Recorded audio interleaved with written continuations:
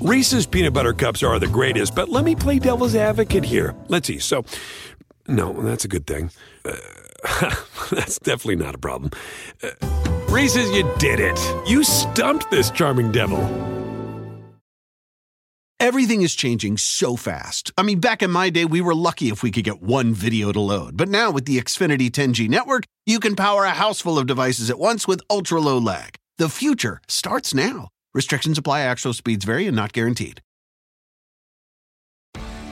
You know their best-selling albums, sold-out concerts, and iconic music videos. Now, find out the stories behind the songs, behind the stars, and behind the drama with Behind the Music, a new podcast from MTV and iHeartRadio, featuring the stories behind some of the biggest names in music, like 50 Cent, Madonna, AC/DC, and many more. Ready to find out what really happened? Go beyond the headlines and get the story behind the music. Listen to Behind the Music on the iHeartRadio app, Apple Podcasts, or wherever you get your favorite podcasts. iHeartRadio presents. That's the scene right now from Los Angeles, which hours ago suffered the largest earthquake in North American history. A new dramatic thriller. As far as we can tell, the earthquake somehow raised a new landmass out here. Starring Sarah Wayne Callies. I gotta get out there. That's my girl. We're spread as thin as No, but she's out there on that island. Jeffrey Dean Morgan. There are corpses all over the Southland. This isn't a conspiracy, it's a natural disaster. And David Harbour. It's dangerous out there. I don't care. I have to go get her. All right, I get it. You want company? You'll go to the island? Aftershock. What did I tell you? This is a good place. People find each other here. There are 24 dead bodies rotting in a pile and 2 survivors. You're sure that there's 8 volunteers willing to get shot before the rest of you could stop us? Cassie, get the gun. Aftershock. Listen and follow on the iHeartRadio app, Apple Podcasts, or wherever you get your podcasts.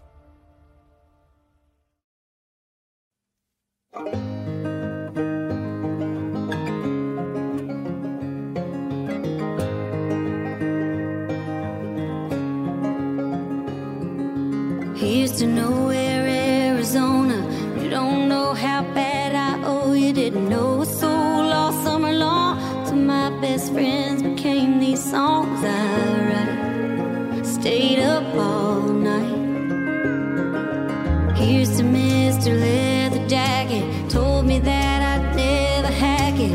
Every time you did me wrong, just put more country in these songs I write. They're getting me by, so I do it all again. Everything I had to lose to win. 'Cause every time I think my world might end, it's the fall before the climb. A broken heart is always my champion.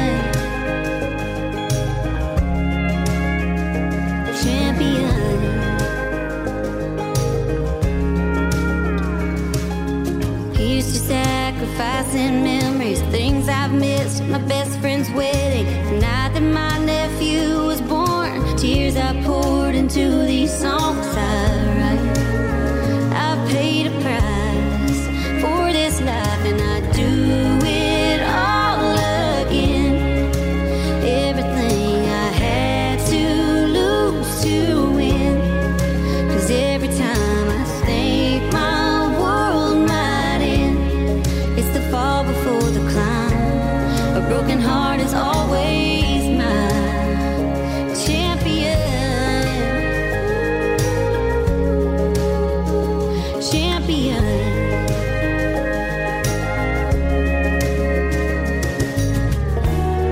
Through everything that went all wrong, it only put more country in my song.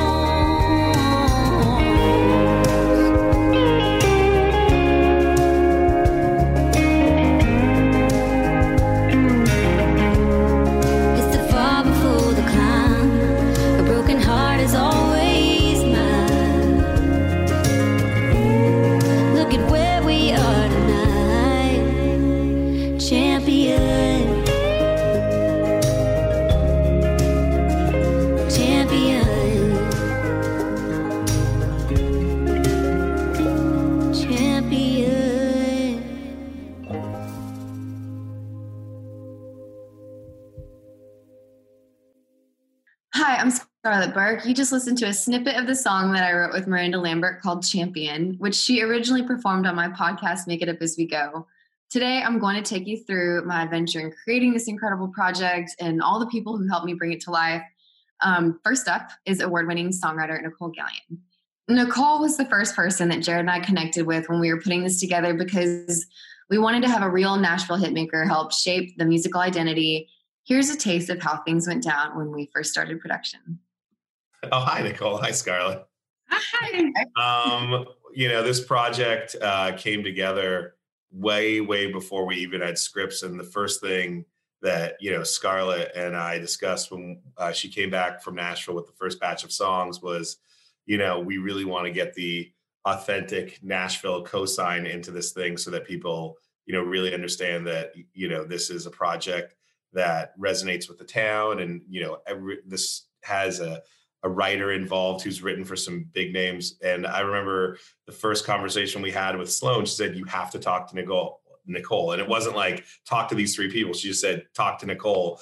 So, what happened behind the scenes there? Did Sloan give you any heads up that these two people would be entering your life? No, you guys know this, I think. I have a word for every year of my life, and it's like my theme. And my word for last year was champion. And part of that meant just expanding my territory mainly in my career outside of the writing room, and I didn't know what that looked like, but I had shared that with Sloan. And I just said, please share anything that comes across your desk that, I might come to mind on. And there were a few things that came up and I was like, that doesn't feel genuine or authentic for me. And she sent me the deck for your project. And truth be told, I kind of marked it as unread, and it just kind of kept moving down my inbox because it was a lot of materials and I needed some peace and quiet to really look at it. And so quite a bit of time went by and I didn't really respond. I'm sorry. But then I think I was on a trip. And I was by myself in a hotel room, and I was just like, I'm just going to go really knock out some emails. And I found it again. And that's when I got on the phone with Sloan, and I was like, let's talk about this because I really like this. And we immediately got on the phone. I remember being in that hotel room talking to you on the phone, Jared. And I'm just so glad that I'm not so flaky that I didn't finish reading that email, because I remember when I read it, I just thought, well, if I'm not going to do this, who is? This is so my life already. And it felt like, from my end, it felt like kind of like an answer to an invitation for me to champion something. Yeah. And just timeline wise, it's often in this project, I would get a call about something and immediately call Scarlett and go, you won't believe it. This crazy thing happened. I was like, this person who's written all these big, she's going to call you and talk about the project. And she's like, yeah, I know who Nicole is. So I guess, Scarlett, what happened next? So it went from phone tag. She called me and then she's like, okay, I want to speak to the person who's actually, this is revolving around. And then you guys connected. We connected at I was actually on my way back from Ojai writing the Taco Bell song and spoke with Nicole. And I was honestly, Nicole, I was pretty intimidated to speak with you on the phone. And because it was you probably, didn't know much of our background. And here we are, these two kind of jingle writers in LA wanting to do this whole project. And so whenever we spoke, it felt so natural. It felt like a fit. It felt like, I think Nashville, and one of the great things about Nashville is that it likes to keep its traditions. And then there's this other part of Nashville that is evolving into, new ways of releasing music, such as this project. And I felt like you got it. You knew what this was, you knew what to do with it, and you knew what you could bring to the table, not just as far as your songwriting goes, but as far as being that bridge between us, LA folks into the Nashville world. And so, we spoke briefly about the project, and I didn't really want to get too detailed about here's what the songs are going to be about. And we kept it very broad of okay, we need a song that kind of fits this and kind of fits that. And then, it just wrote itself kind of naturally in the room. Well, in the room was kind of, I've had two types of experiences with these types of like setups, you know, where it's a very specific person, not just like a casual day of like, oh, we're writing today. I've had instances where I've written with people like you where the song like didn't have anything to do with my world until 5 years later, or, you know, knowing, oh my God, we're going in here like Navy SEALs, these work things that must work. So, you know, in terms of like entering into the room that day, I knew that I felt a tremendous amount of like pressure to get like lots of stuff done. And we ended up focusing really on two things. I mean, how was that for both of you? Were you nervous that we were going to, Scarlett, fly all the way down there and maybe leave empty handed? And Nicole, did you know, that even that we would write anything with intention or purpose that day? I mean, I always have like low grade anxiety, like a very, very low level going into any write, like I'm about to go write with an artist right after this. And I wake up every day that I go into a write and think I don't know what's going to happen. But I don't know. I think the longer I've done this, the more I have confidence that what's meant to be will be in the room. And I don't know. I didn't feel nervous. I actually have a lot of luck with first time collaborations. I think there's something intangible that happens when people are a little bit on their heels and don't really know, because I think your senses are heightened. And therefore I think you just write something. A lot of times you create something very special that you can't recreate maybe the 4th or 10th time you collaborate with those people. When I look back on, there's a lot of songs for me that are really special that were first time collabs. So going into writing with you guys that day, I'm sure I had confidence and some excitement that this could be one of those days. And it was. Yeah. I had absolute confidence because you had just won Song of the Year. So I was like, you thought she was going to cancel. Yeah, I was confident. I don't know. I knew we definitely weren't going to be leaving empty handed. I mean, God, I just seen you like when I did the acceptance speech and whatnot. And I was like, I think we'll be fine.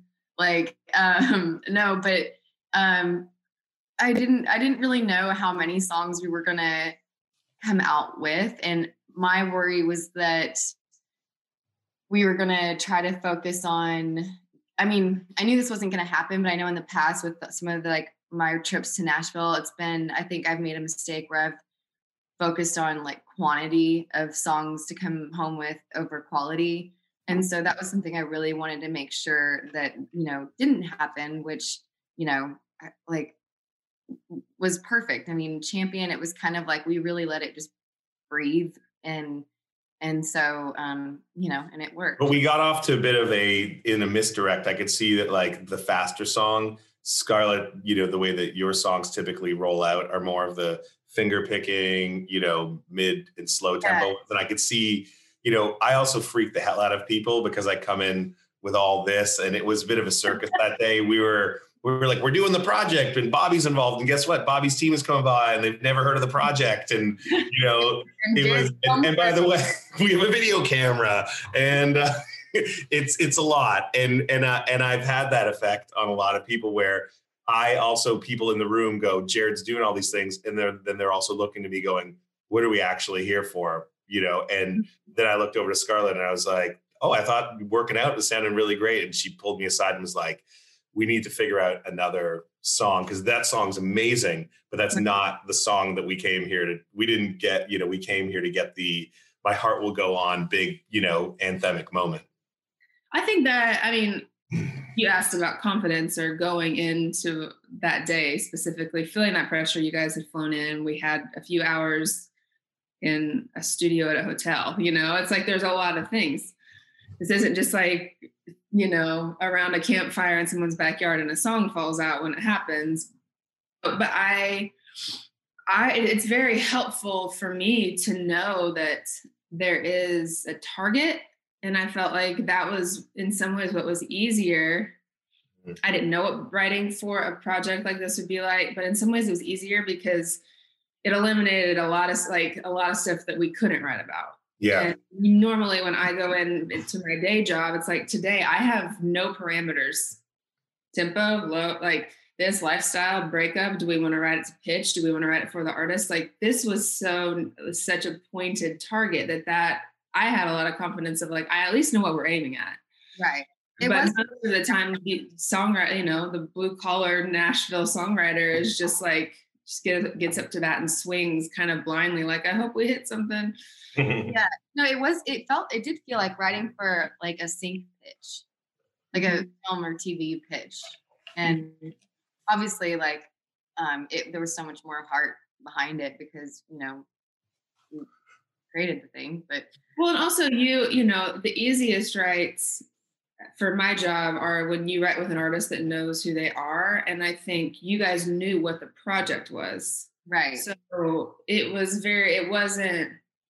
really wasn't just like getting up to swing. It was like, okay, we have you already had enough of the arc of the storyline, enough of the other music to go, okay, this is what we're missing. And this is what we're going towards. So that's exactly what I wanted out of the process for myself, was the challenge of that, of getting to be a part of writing for something very specific that was new to me.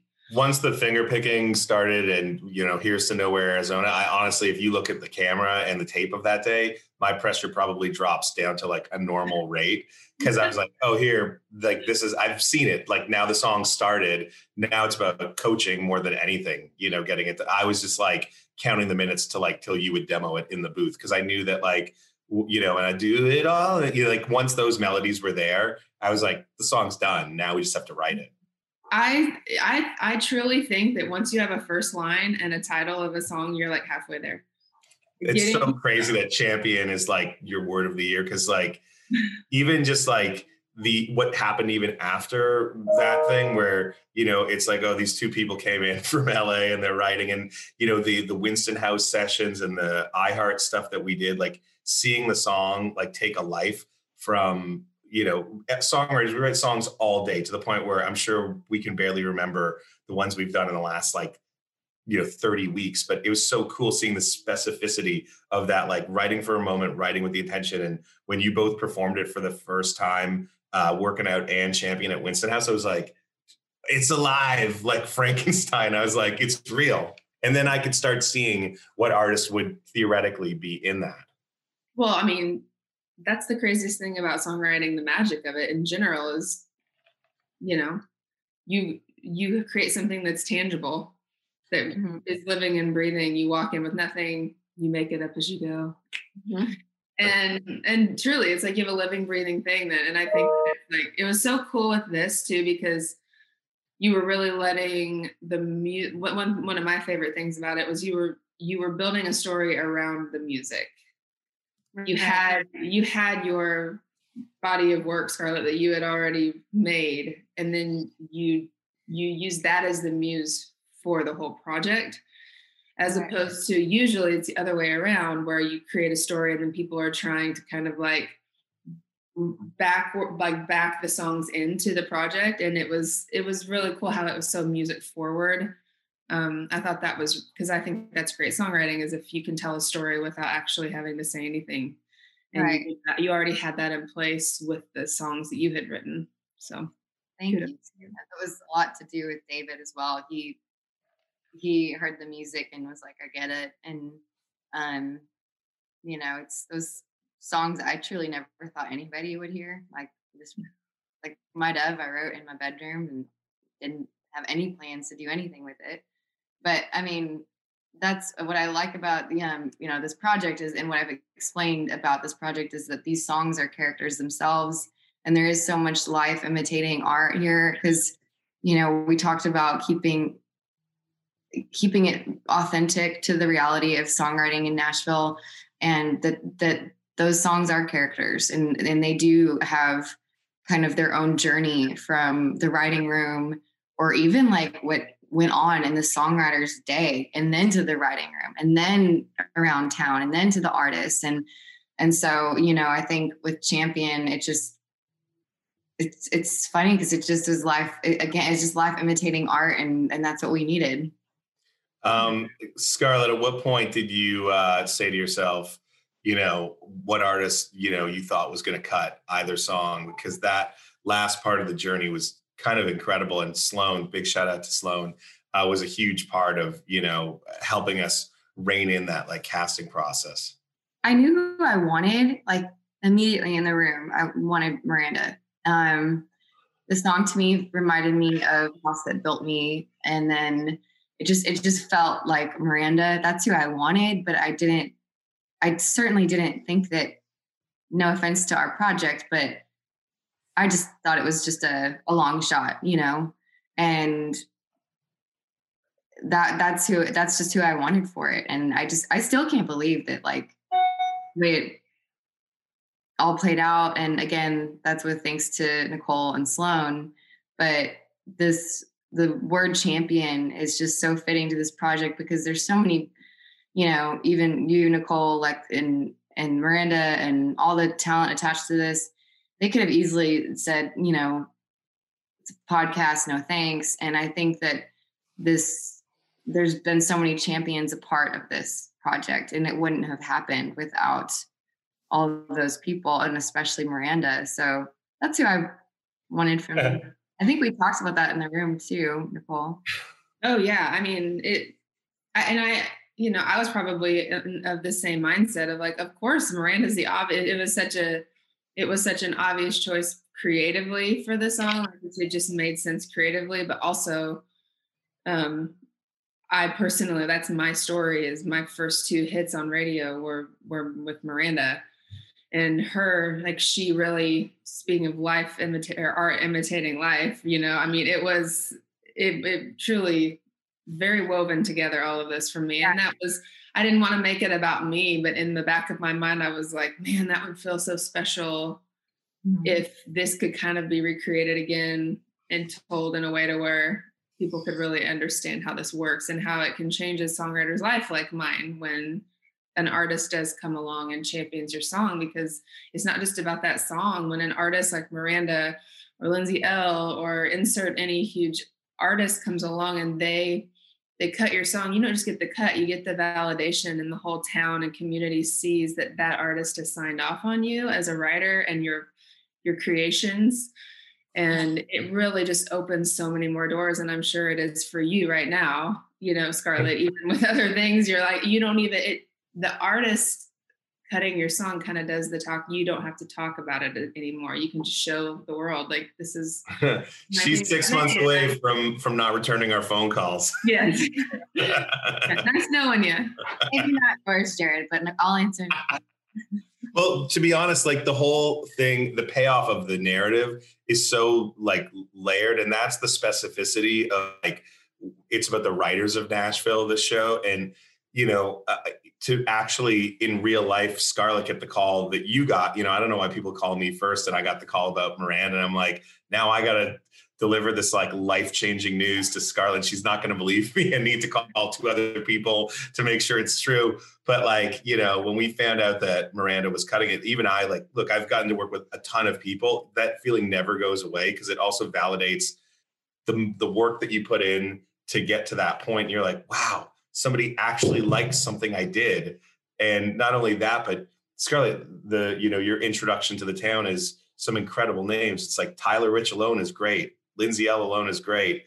Miranda, that's the home run. And then the icing on the cake is now you're working with another one of Nicole's artists, Haley Witters, just as like an extra bonus to end 2020. Do you talk about that for a second? I feel like this year I've had my head down and focused on work. And then it's kind of, I feel like right now I'm kind of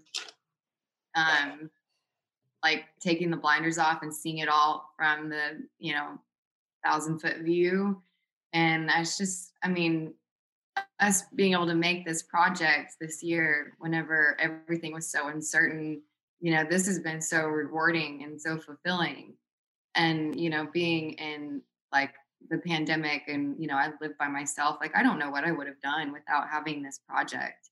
And as far as, working with these amazing artists and you guys, it just feels like we did the work and it just fell kind of into place naturally. So Oh no, my dog's gonna go nuts. It's okay. We like Charlie.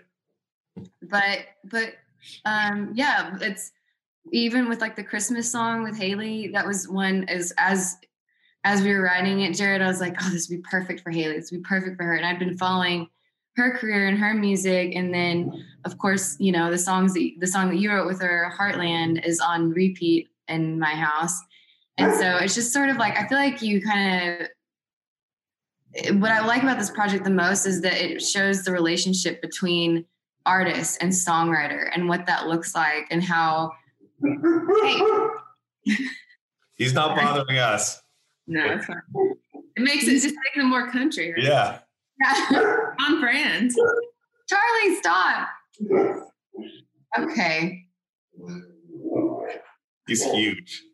No, I think he's done. Charlie, stop. Anyway, so no, I think that like there's just you hear the artist in the song once you start writing it in that first verse, and it's like I just can't. We've just been so lucky actually attaching those artists. So. Well, so you know, I know that we are coming to the end of this conversation, but Scarlett and Nicole season 2, what's going to happen? Scarlett, you go first. Who's getting pregnant? The story of my career. Just keep getting pregnant. More songs, more babies. I don't know. I kind of feel like it's weird because I kind of feel like I'm living like what season 2 might hopefully will do. I mean, I don't want to get pregnant, but Charlie, stop. I don't know. I just don't know. I feel like I'm kind of living that out right now and wanting to, again, keep the authenticity up. I'm sure, Nicole, you and I will have a lot of conversations coming up discussing, you know, what season 2 looks like, because at this point in my career, I can't tell you. I don't know what that looks like just yet for Scarlett. But, well, sometimes you have to quit writing. I always say, like, sometimes you have to take time off of writing to go live so you have something to write about. And that's probably the same with the podcast too. Like you and your life have been the muse for the music and the story for this. So you need to go, you're living it right now. And I think that's so cool. Yeah. Are we writing in a pandemic? I mean, what rhymes with COVID? You know? Probably, I mean, it would be, again, it's like going back to that authenticity. Yeah. I think there's some of that in season 2, you know, I mean, artists have been, unfortunately, you know, they've all been so impacted by it and have really had to get creative with releasing their music and, maybe. That's been the most exciting part about this, is that we never could have predicted that this would have been a dynamic way that people could put out music in a year. Like Scarlett, you've managed to, I know that you're very humble about it, but you've managed to break through in a town that's very hard to break through in. As Nicole will tell you, and, I sort of sneak my way into Nashville every now and then, but I'm not really part of that world. But, you really, by writing your own story, which is, kind of how a lot of these outlier talents, like the Billy Bob Thorntons of the world, the, Stapletons of the world, they're there, and then they become there in a new way. Like you were already on a path and being successful as a commercial writer. But I just think that this is such an incredible example of creating your own story, creating a new dynamic way that people discover stuff. And I'm just happy that I'm like Ringo Starr. I'm just happy that I got to go along for the ride. It was incredible. And, seeing this all come to life from the writing room there as a tourist and someone who was involved in producing it, congrats on the amazing year, both of you. And let's do it again in 21 without any of the global pandemics and the rest of that bullshit. Right back at you.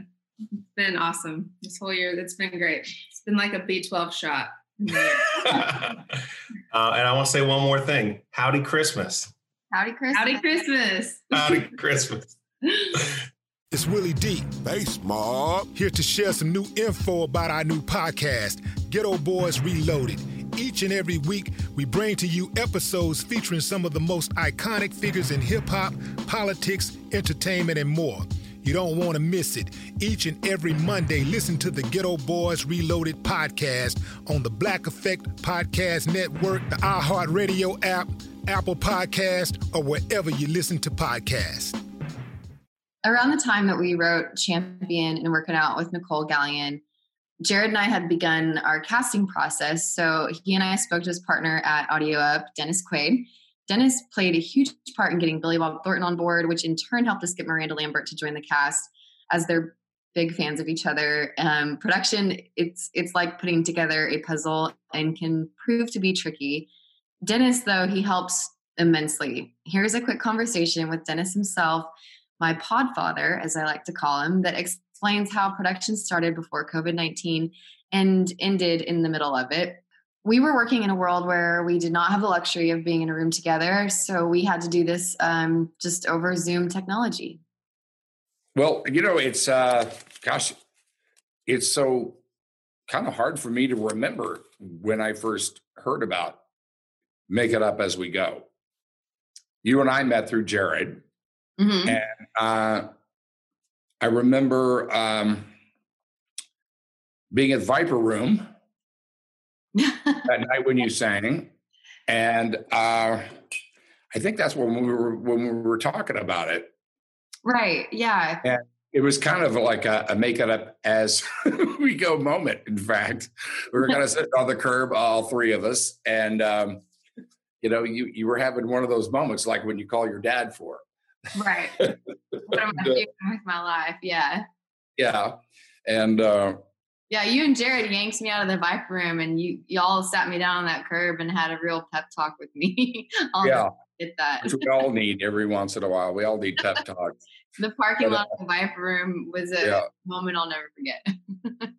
But anyway, we had just set up Audio Up, and we were in Pandemicville, I think, at that time, right?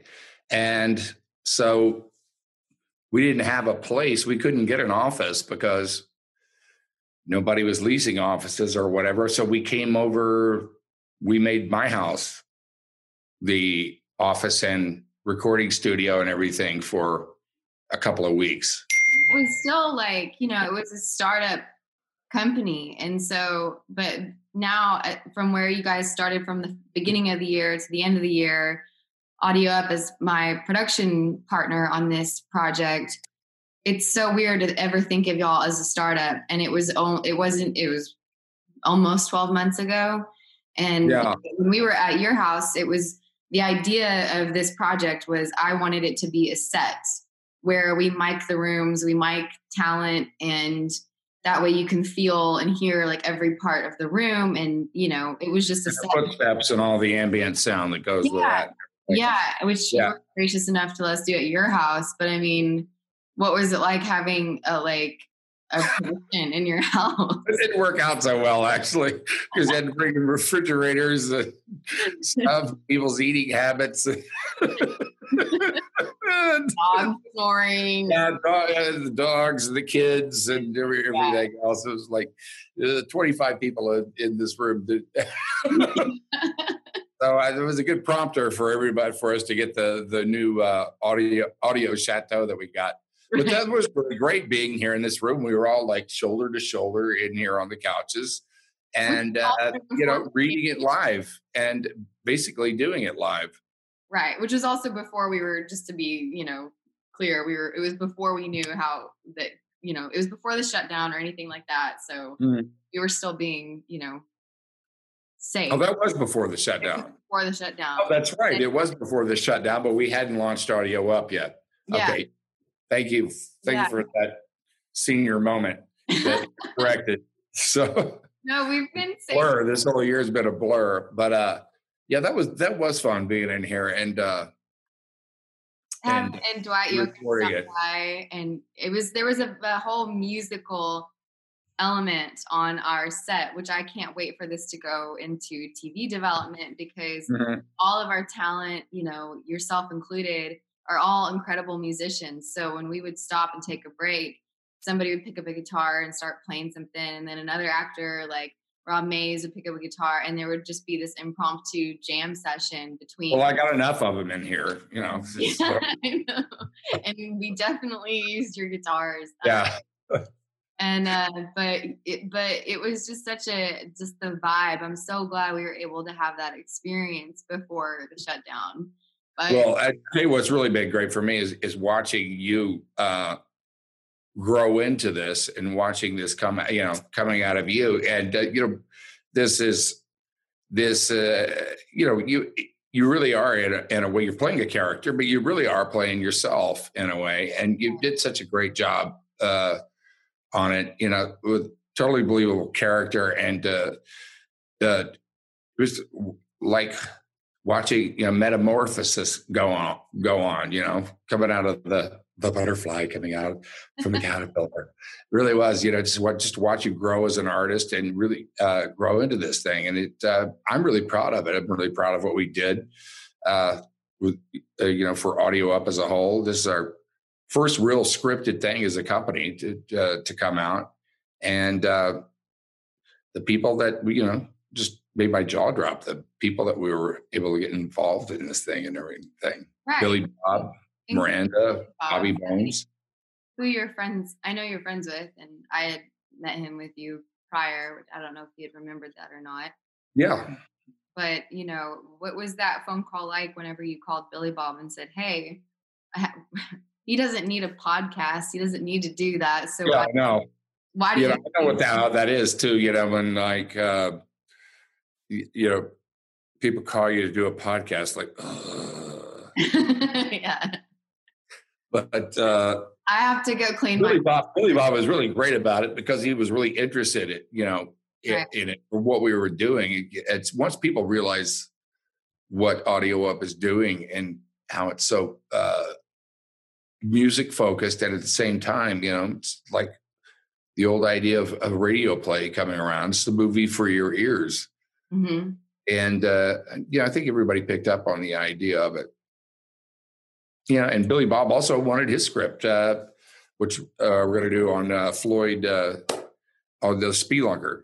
Really? Oh, you guys, that's great. Yeah, do scripts in the drawer that we're going to do. Well, I got to tell you, I can't tell you how intimidated I was sitting there with you and Billy Bob on Zoom, having gone from like 2 years ago, I was like a crunch dancer in a KFC commercial, to working with you and Billy Bob. Giving you guys any direction. I felt like I was completely out of my element. But he was so great. He was really open to it, wasn't he? Oh yeah, absolutely. About it. And just, he just turns into, he's such a great guy. And I think we were doing that when it was COVID. Right. Right. So it made it a lot easier for him to be at home. Right. And, just dropped a mic. I think somebody dropped a mic off to his house. Yeah.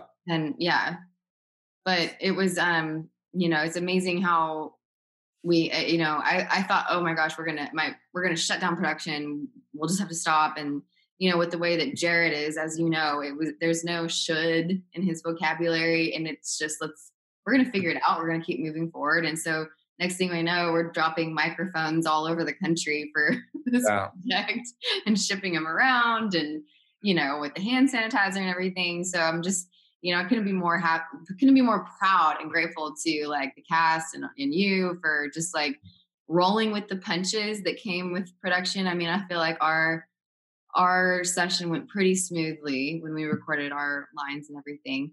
But yeah, it's so wild seeing everyone that's involved. But have you ever met Miranda before? I met her backstage, just briefly, when I was with Tanya. Oh, right. A couple of those awards, glitter shows. Yeah, she seems really nice, but must have been really something for you. What was that first session like for you? When I first found out that she was going to do this, I was actually at your house, and Peaches, your dog, was chewing on a water bottle underneath the trampoline, and Jared, it was like, Miranda's in, she's going to do it, and she's going to do the song. And I think I just like burst into tears under your trampoline because I was getting the water bottle from Peaches. Yeah. Like, that's the reality of what part of the story. She's going to glad about that. With your dog under the trampoline whenever I found out. And it was like, I mean, it was just, I don't know. I got so emotional over it. Yeah. And how did you feel like on the first sessions with all that? I mean, hearing it, I don't, you know, it was so fitting. And I knew she was perfect for this. And I knew if she just gave us a chance, and if she just knew the story, and which she knows that story, she's lived that story. She does. That's her. Yeah. She saw herself in you. Yeah, absolutely. And so I think there was so much hope there, and I had her in mind from day one when Nicole and I were writing Champion. And so, yes, it was overwhelming and incredibly exciting, but it just felt so right, you know? So, I had cried my happy tears, and then we went back into the room that you're in now, and we just got back to work and started. Yeah, you know, it's very important to get to a place where you feel like you belong. You know, you belong to be, you deserve to be there. You know what I mean? Right. I go through that, my first days of any movie that I'm on, I go on and go, I don't deserve to be here. So it takes a while to kind of get over that and just kind of get gelled and, you know, figure out that, you know, people are people. And because I think it's really important to enjoy the ride. You know? It's been so great to watch you enjoy this ride. Thank you. Which production, aside from Make It Up As We Go, did you feel that? Oh, I feel that every time I would start my first day. That kind of imposter syndrome. Yeah. An imposter that, you know, it's like, I remember as a kid, you know, it's like I did a movie, I played Barbara.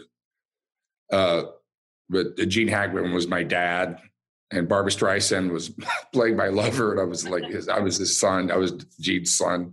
That was really intimidating. But you know, they just turned out to be great people.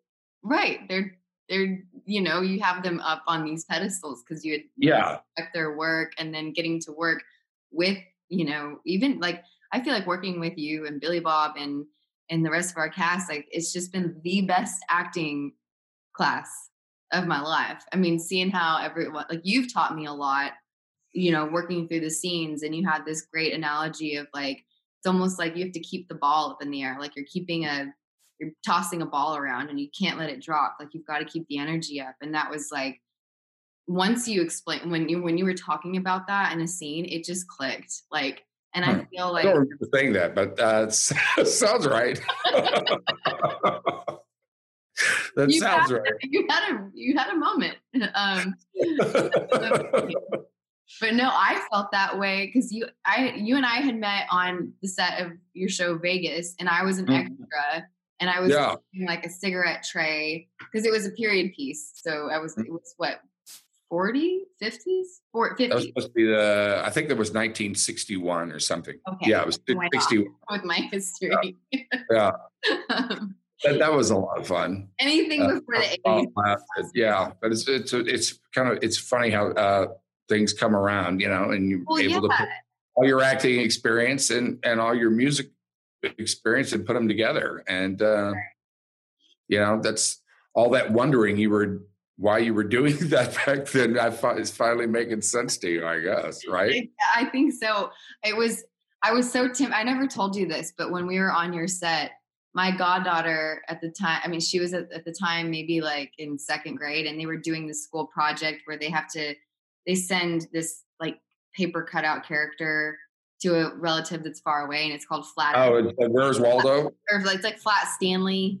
Flat Stanley, yeah. Yeah. That's, so I had, and they put her photo on it. So I had Flat Stanley, and I was on your set, and I was so tempted to ask you to take a picture with Flat Stanley. You should have. I didn't know. I was trying to be cool. I've done that for all of my kids. I'm a sucker for Flat Stanley. Yeah, well, I took a photo with Flat Stanley outside like one of the trailers on set. Anyway, but yeah, working with you and Billy Bob, you know, I definitely had that imposter moment where I was like, something's wrong. Like they think I'm somebody else, but I just can't thank you enough for being a part of this. And well, I really was so glad to be a part of it, and just really looking forward to see where it goes from here, which is going to be exciting.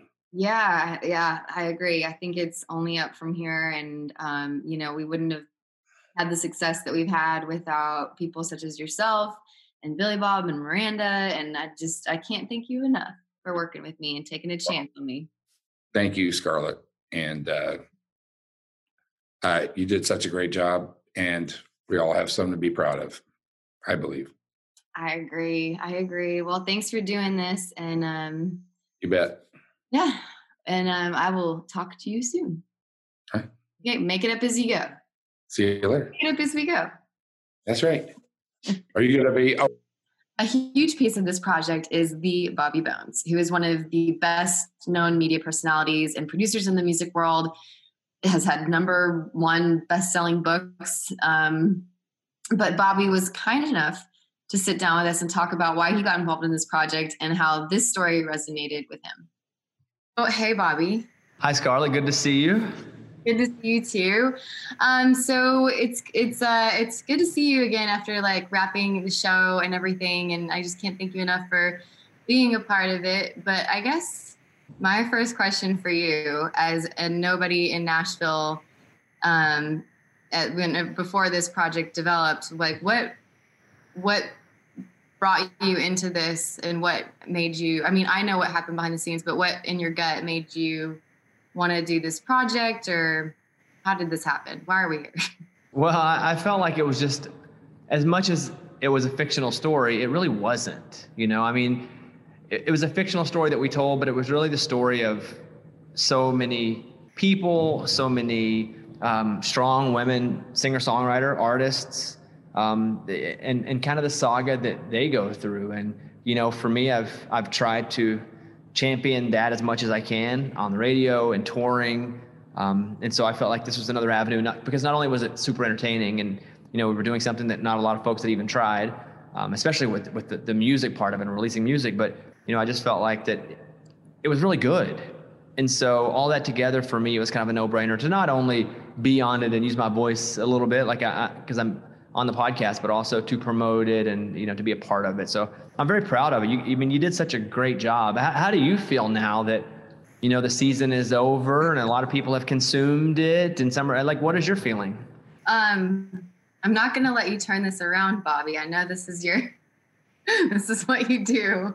But I guess I'll quickly answer it. I just, I'm so proud of it. I'm so proud of what we've created, and every person involved is just so incredibly talented in their own way.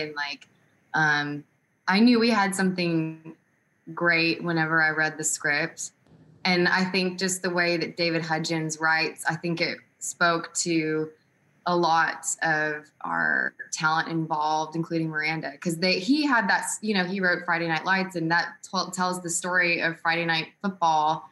And I think he kind of likes to tell stories that aren't so commercial, like the songwriter behind the hit song, or the Friday Night Football game, not the NFL football player, So I think I'm just so proud of it and ready for season 2.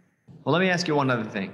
Was there anybody that you worked with that you were like, wow, this is really cool, I get to actually work with this person? It's not like there's a blank there. There's several people that I'm thinking of, including yourself. Obviously Miranda. I mean, it's just so full circle, because I was learning her songs on, guitar whenever and then we put that into one of the lyrics about how your songs kind of keep you company if you're in a new place or if you're by yourself. And so she, in her own way, her music kept me company whenever I was in a new city. So for her to cut that song when that's what that song's about just blew me away. But do you think that there's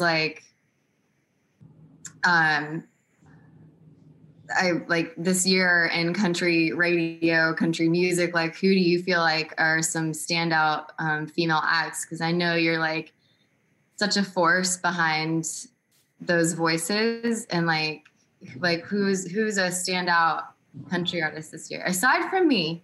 aside from you, you always have, and I'll just talk about, the strong women, because trust me, guys are getting enough accolades. Obviously Miranda and Carrie, right? Like they are just dominating year after year. But when you look at someone who's climbing up there with them is Maren Morris, and a quick ascent up. And then you get down into, the newcomers who are starting to, make that first splash, and maybe they don't have big radio hits yet, but Maren put out a whole EP before she had a hit on the radio. And so you can see some folks doing that now. Cassie Ashton is somebody who I've known for a few years, and I'm just like, man, she is one song away from not just having a hit, but from being a superstar, because she's such an artist. You talk about new artists too. There's an Australian girl named Nikita Carmen who is she's just so different. Like she's not in your face. She's not a big loud singer. But there's a real preciousness to her tone, to how she writes. And I think, to really make it, you got to be different. I think that just whenever you look at the landscape of what's happened in a weird year, a lot of friends still put out music in 2020, and it's just like, well, it kind of existed, but we were so focused on the news and so focused on, being locked in our houses, and rightfully so. Right. That a lot of stuff got glossed over. So it's a weird year to have to look back and judge, but some people really performed fantastically. And Maren, Carrie, Miranda, Cassie, Nikita, they're who come to mind right now. Right. Yeah. I feel like there was that, what we missed this year was, if you're a newer up and coming artist, you missed that opportunity to connect with your audience or a new audience.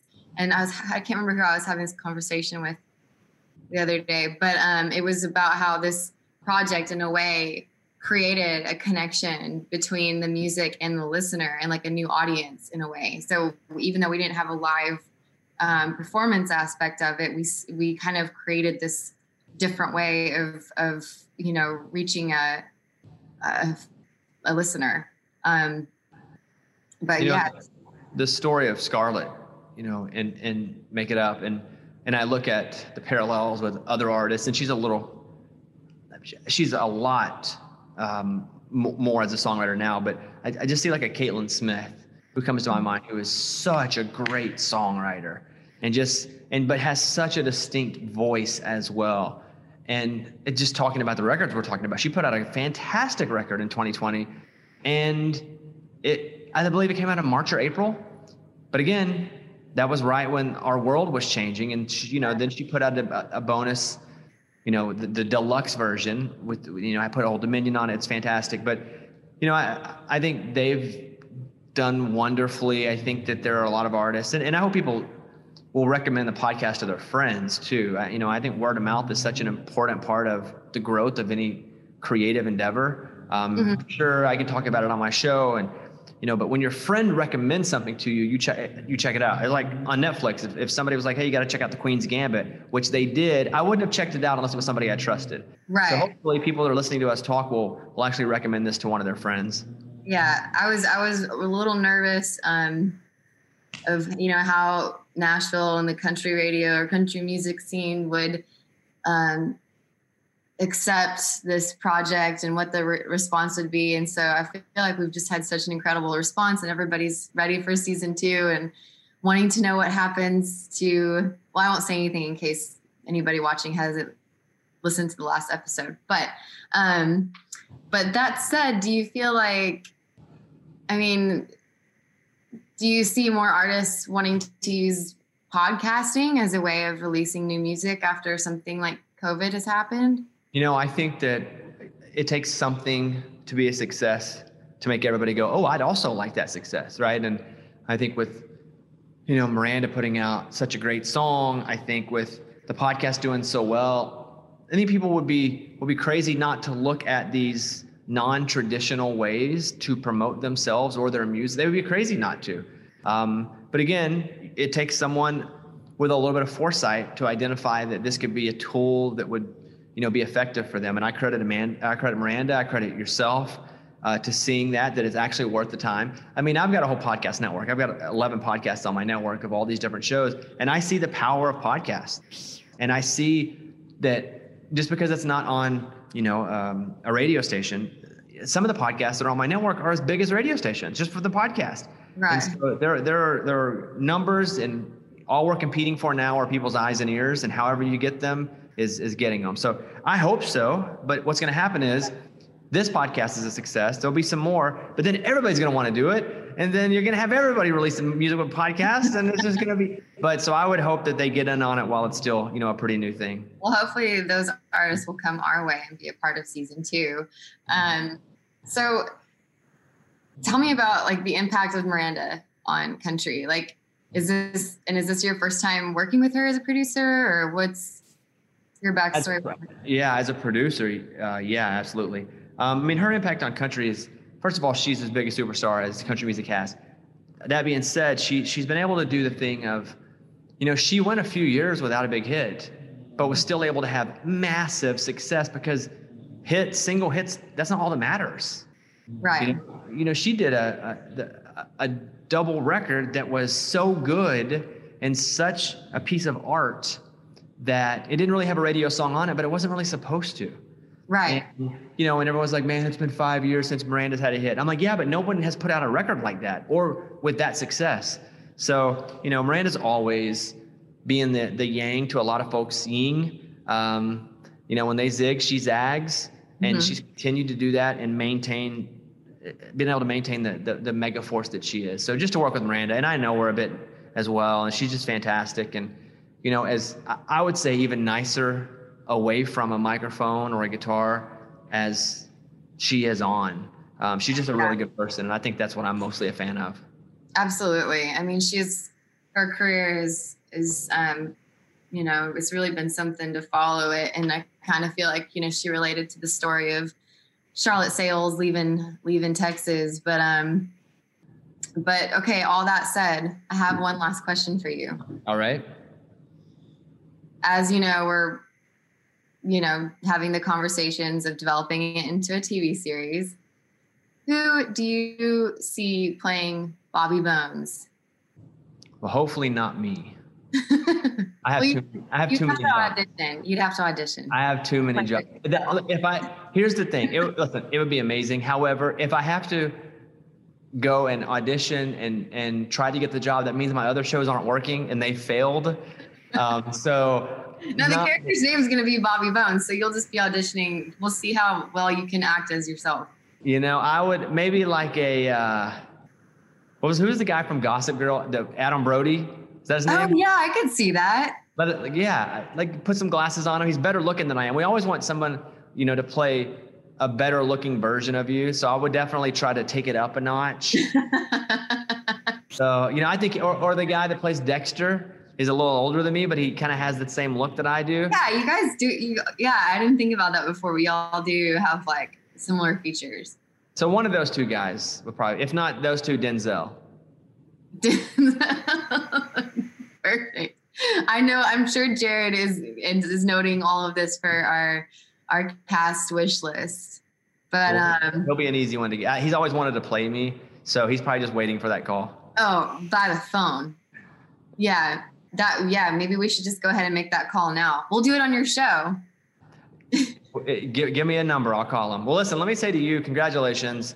You just did such a fantastic job. I know that anytime you approach something new artistically, there's always risk, there's always nerves, and there's always that moment when it goes out to folks.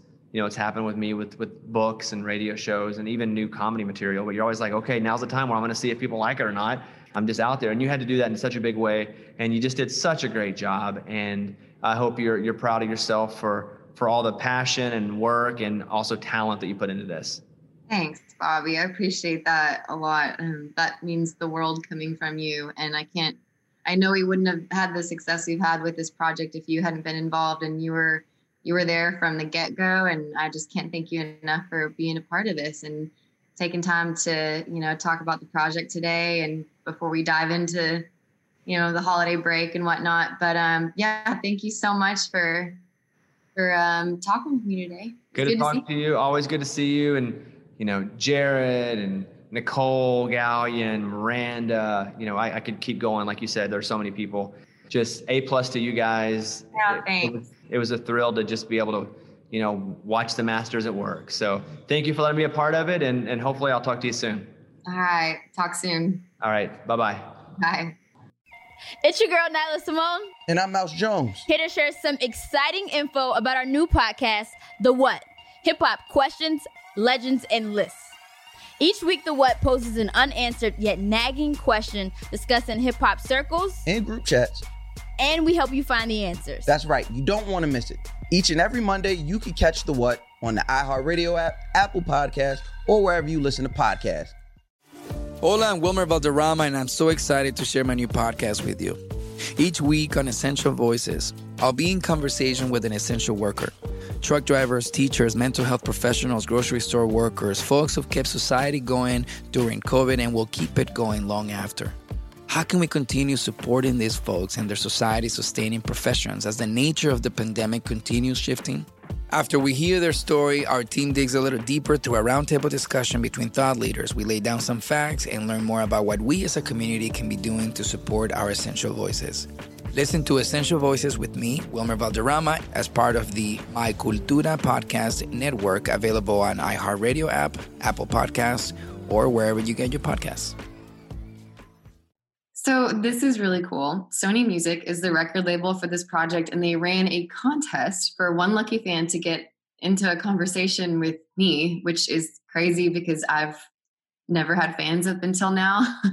I was very excited to share the insights that I had into what it takes to become a songwriter in Nashville, especially as somebody who's experienced it, firsthand this past year. So I'm extremely happy to share this conversation with you all. Hey, Angela, thank you so much for, submitting to the contest. And thank you so much for tuning into the project. We weren't quite sure how, our listeners would respond. So thank you so much for being a fan of the show. Of course. Thank you so much for having me. I mean, I can't believe that I won this contest. I just entered just to hopefully see what happens. And here we are. Well, I'm so glad that you did. You said that you're a songwriter yourself. So is that what really intrigued you about the show, or Yes, I would love to pursue a career in songwriting. I've been songwriting for a few years now, just really getting focused into it. And yes, when I heard about the podcast, I knew I had to listen to it because there probably aren't a lot of podcasts and not a lot of, information about what goes on behind the scenes. So I know that it is a tough industry to get into. Sure. Yeah. What did you feel like you connected to the most with Charlotte about? I feel like there was a lot of parallels with Charlotte and I, including the pressure of being the best and just invading Music Row. Here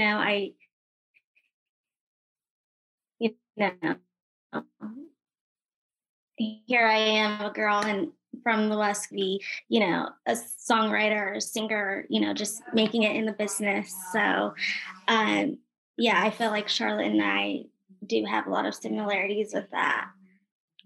Absolutely. Well, the thing nowadays of everybody being on Zoom, it's like you can be writing from anywhere, and we're all working remotely. So it's kind of, I feel like it takes, I know what that feeling is though, because I lived in LA for 13 years. So I had that same kind of nervous approach, even though I come from a country Texas background. I just had the same nervousness of like, oh gosh, here I am coming from the West Coast. Are they going to take me seriously? And, but you just let your music speak for itself. And I hope so. Yeah. I do write from personal experience and, life experience. So I hope, what you've done and what Miranda has done and Carrie Underwood and Maren Morris and all those people that I love and that I look up to as singer-songwriters, right. I do that. So. Absolutely. Well, that's what makes good country writing or country music. It's story first, For sure. So did you have any questions for me about storyline, the characters, thoughts, concerns. I know that this was a scripted podcast. How did that come about? Like how, were you really thinking about doing the scripted podcast at first? Like how did you finalize the script at the end? Well, the songs actually came first, and I had written those. There's 6 songs from the soundtrack that were just ones that I had written on my own, even just in my bedroom by myself, or in a session in Nashville, that were, if I may say so myself, decent songs, but not quite country radio. So Jared Goodstadt, who created the podcast and the whole project with me and producer on the album, he said, let's just record your songs, and we'll find a place for him, because he comes from a world of sync music. And so the songs were recorded first. They were written just over the years, just from my life experiences, and then there was this sort of natural story arc that developed once we had the 6 songs on the EP. So then we took the music and basically just played it for our writer, David Hudgens, and his son, Brooks Hudgens, and they wrote based off the songs. So usually it's the other way around. And so it was fun to do it this way. Wow, that is so interesting. That is so cool. Oh my God, that's amazing. I don't know, just, that's the thing with songwriting is, you just like, when you feel the inspiration, you just write, and then sometimes you find a home for them, and it could be next week, it could be 5 years from now, but that's really the story behind the music and the story arc of Make It Up As We Go. Yeah. So did you have these songs, stashed away for years, months? Just like Breathe. Tyler Rich and I wrote that with Jared Goodstadt like 2 years ago. And so I wanted to bring it into the soundtrack. So I was always a fan of that one in particular. And we needed a fictional radio hit in the storyline due to licensing fees. And so we decided to just, why pay for a song when we're songwriters and we can just, it's already fictional. So let's just make a fictional radio hit. So Breathe, the song with Tyler Rich that you hear Charlotte and Davis perform in episode 1, Tyler and I wrote that a couple years ago, and I just wanted to find a home for it. And then the other songs were the same thing. The only 2 that were written for the project were Champion, which Miranda sings, and then Working Out, cut by Lindsay L. Oh my God, that is so cool. Thanks. What do you think was the most difficult part about doing this? Quarantine. Just off the top of my head, we were shipping mics all over the country. Michael Raymond James, who plays Marshall, he lives on the East Coast, so we shipped him a microphone, and we dropped microphones around Los Angeles to talent with like the sanitizing kit and everything. Going through all the, before with acting, and you could, and in music, like, I feel like this situation has made us all become so, like, you have to learn how to use all this technology or else you're going to fall behind. So there were some growing pains with myself and some of our cast trying to figure out, uploading files to Dropbox. I mean, in incredible actors, but, we're not the most tech savvy bunch, but that was the most, that was the most challenging part of it. And off the top of my head. And I have to say, Marshall is hysterical. Like, his sense of humor is hysterical. He's pretty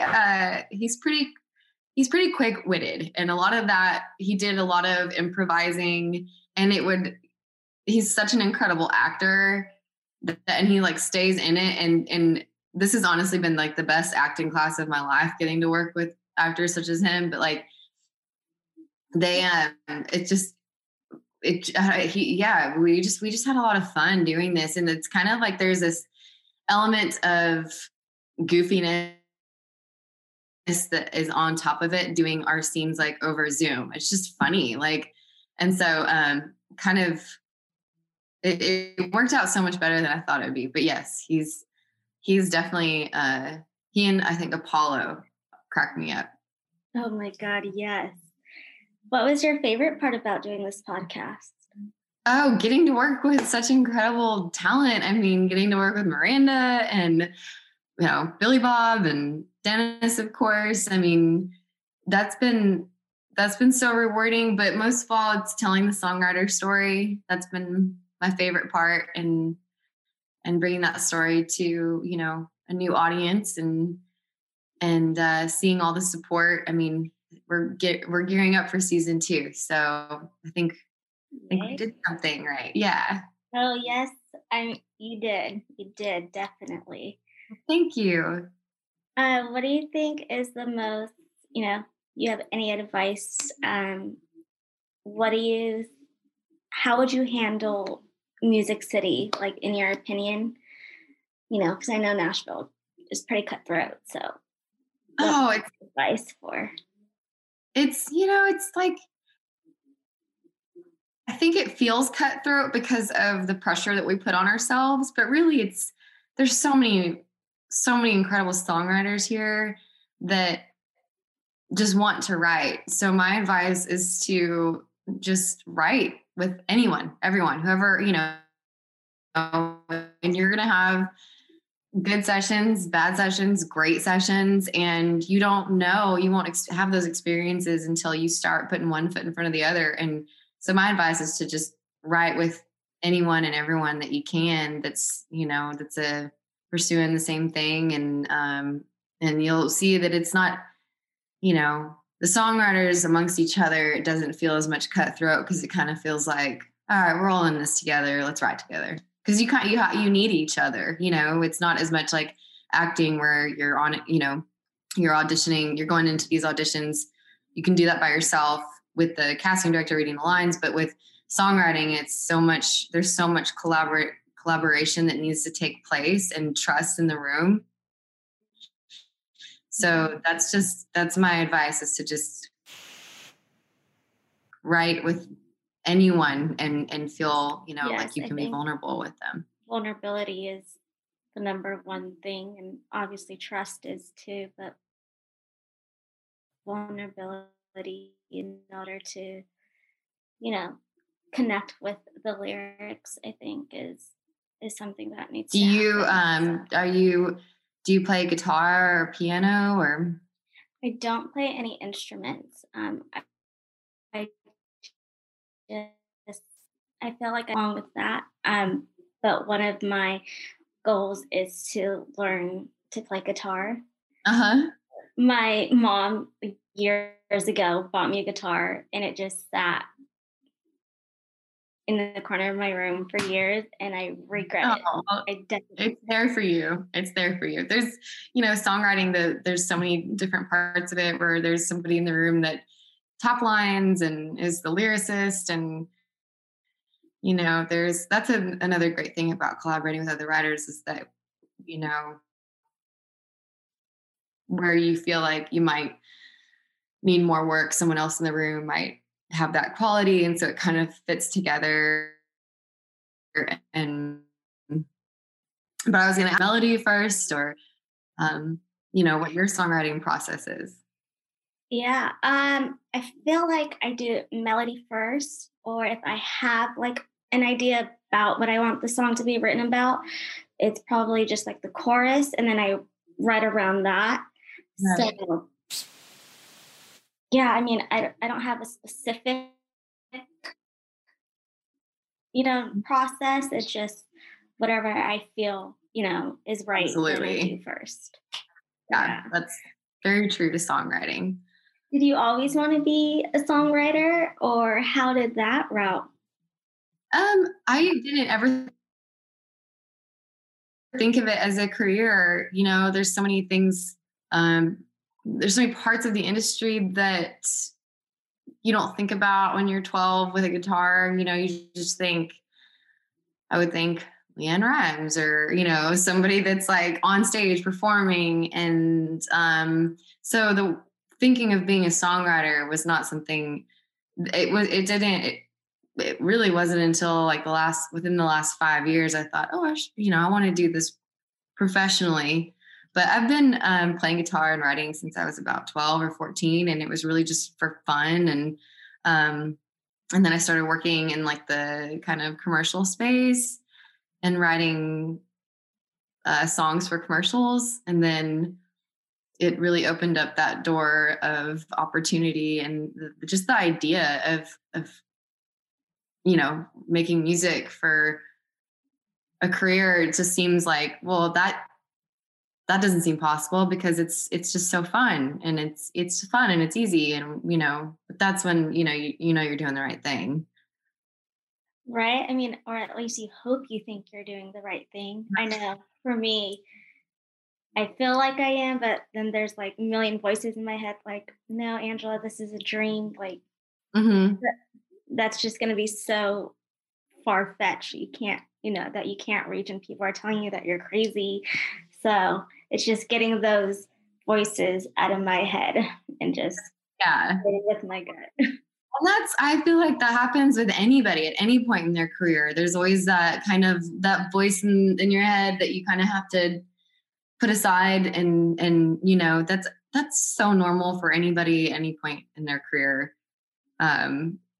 So my advice to you is to just keep writing. Will do. I will take that. One last question. 40% of the Grammy nominations are women. Yay for that. How do you feel about the women in the music industry now? I feel like we are seeing an up climb, which is good. Oh gosh, I mean, it's about damn time. You know, I'm so proud of like my fellow, you know, female writers and artists, and, you know, for everyone just being so just persistent with it. Cause it could have, you know, they're all those artists, they could have just gotten so fed up with it and tired and feeling defeated, and they could have gave up, and they didn't. You know, they kept going and fighting to get their voice heard, and fighting to get their song or voice on country radio or any radio, really. And so it's just that, you know, I'm really proud of all those women for sticking with it, you know, and women in music. You know, it's like there is a change, and, you know, I don't think there's any reason or need to like point fingers at anybody for the way that is. That's just been the way it has been. Mm-hmm. So I'm just so proud of, you know, these women for just, you know, pushing through and getting that nomination. I mean, each of their stories is, I can't even imagine, you know, what they've been through to get to this point in their career. And so that was also part of the story we wanted to tell for Make It Up As We Go is the voice that's behind country radio. Cause there's, you know, these guys on country radio singing the words written by these amazing women in Nashville, writing the songs. So, you know, we wanted to share their stories. And so, I mean, it's an incredible number, and I'm just so happy to see that it's changed. I know, so am I. I feel like, you know, as women, one, we do put a lot of pressure on ourselves, and, you know, two, we put a lot of us out there, you know, right.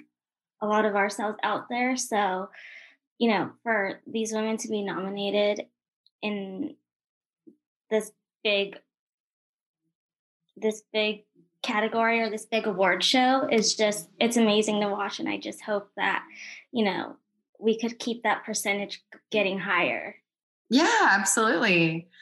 Absolutely. Well, it's a start. And yeah, well, thank you so much for taking time to talk with me and for listening to the project. And it's, you know, again, we didn't know what kind of reaction we'd get. And my dream was to be able to reach another female songwriter, and that has been you. So thank you so much. This means a lot to me. So thank you. Of course, no, thank you so much for making an impact in my life and for inspiring me. And, you know, I hope inspiring not just me, but many others, I'm sure. And you did such a great job, and congratulations on all the success. Thank you. Thank you so much. That means a lot. No, you definitely deserve it, for sure. Thank you. Well, you get those guitar lessons going. I will.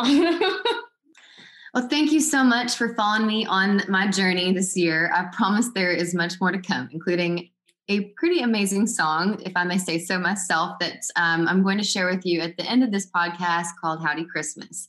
I wrote this with my partner, Jared Goodstadt, and it's performed by myself and country superstar Haley Witters. It's been incredible getting to work with all these talented and inspiring women, Lindsay Ell, Miranda Lambert, Nicole Gallion, and I cannot thank them enough. And I want to give a special shout out on that note and express support for this special, very special organization for any female artists or any female in the music business. She is the Music is a nonprofit organization working in music to bring visibility and opportunities to women in the industry. Their 3 pillars include all-female writing camps, the largest global database of women in music, and mentorship opportunities. Visit sheisthemusic.org to learn more. Thanks to our sponsor, Unilever, who helped make this project possible. Check out all the music from Make It Up As We Go. And now, here's Howdy Christmas. The tree is dressed with Christmas souvenirs. Let's not let the magic disappear. And if the Christmas lights never shine this bright, I'll always be merry as long as I got my best boots and bells on, headed home where I belong. That Tennessee tinsel on my Christmas tree, a little eggnog in my whiskey, darling, that's all I'll need to get me singing howdy, howdy Christmas to you. We'll two-step round that Christmas tree. I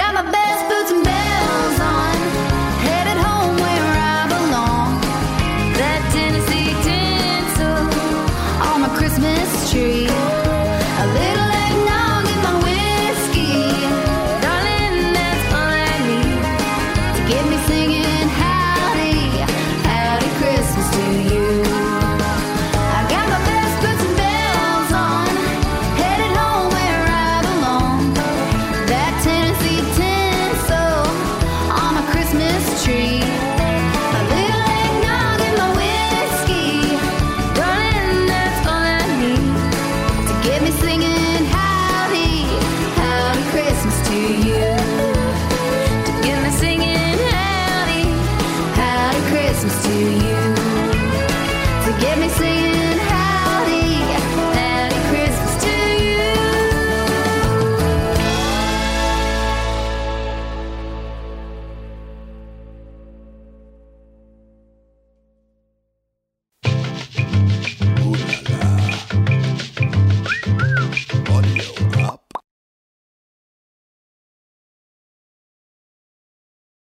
Paper Ghosts is a true crime podcast that returns with a new season investigating a tragedy that took place in a small Ohio town where the massive farmhouse of a wealthy family erupted in flames.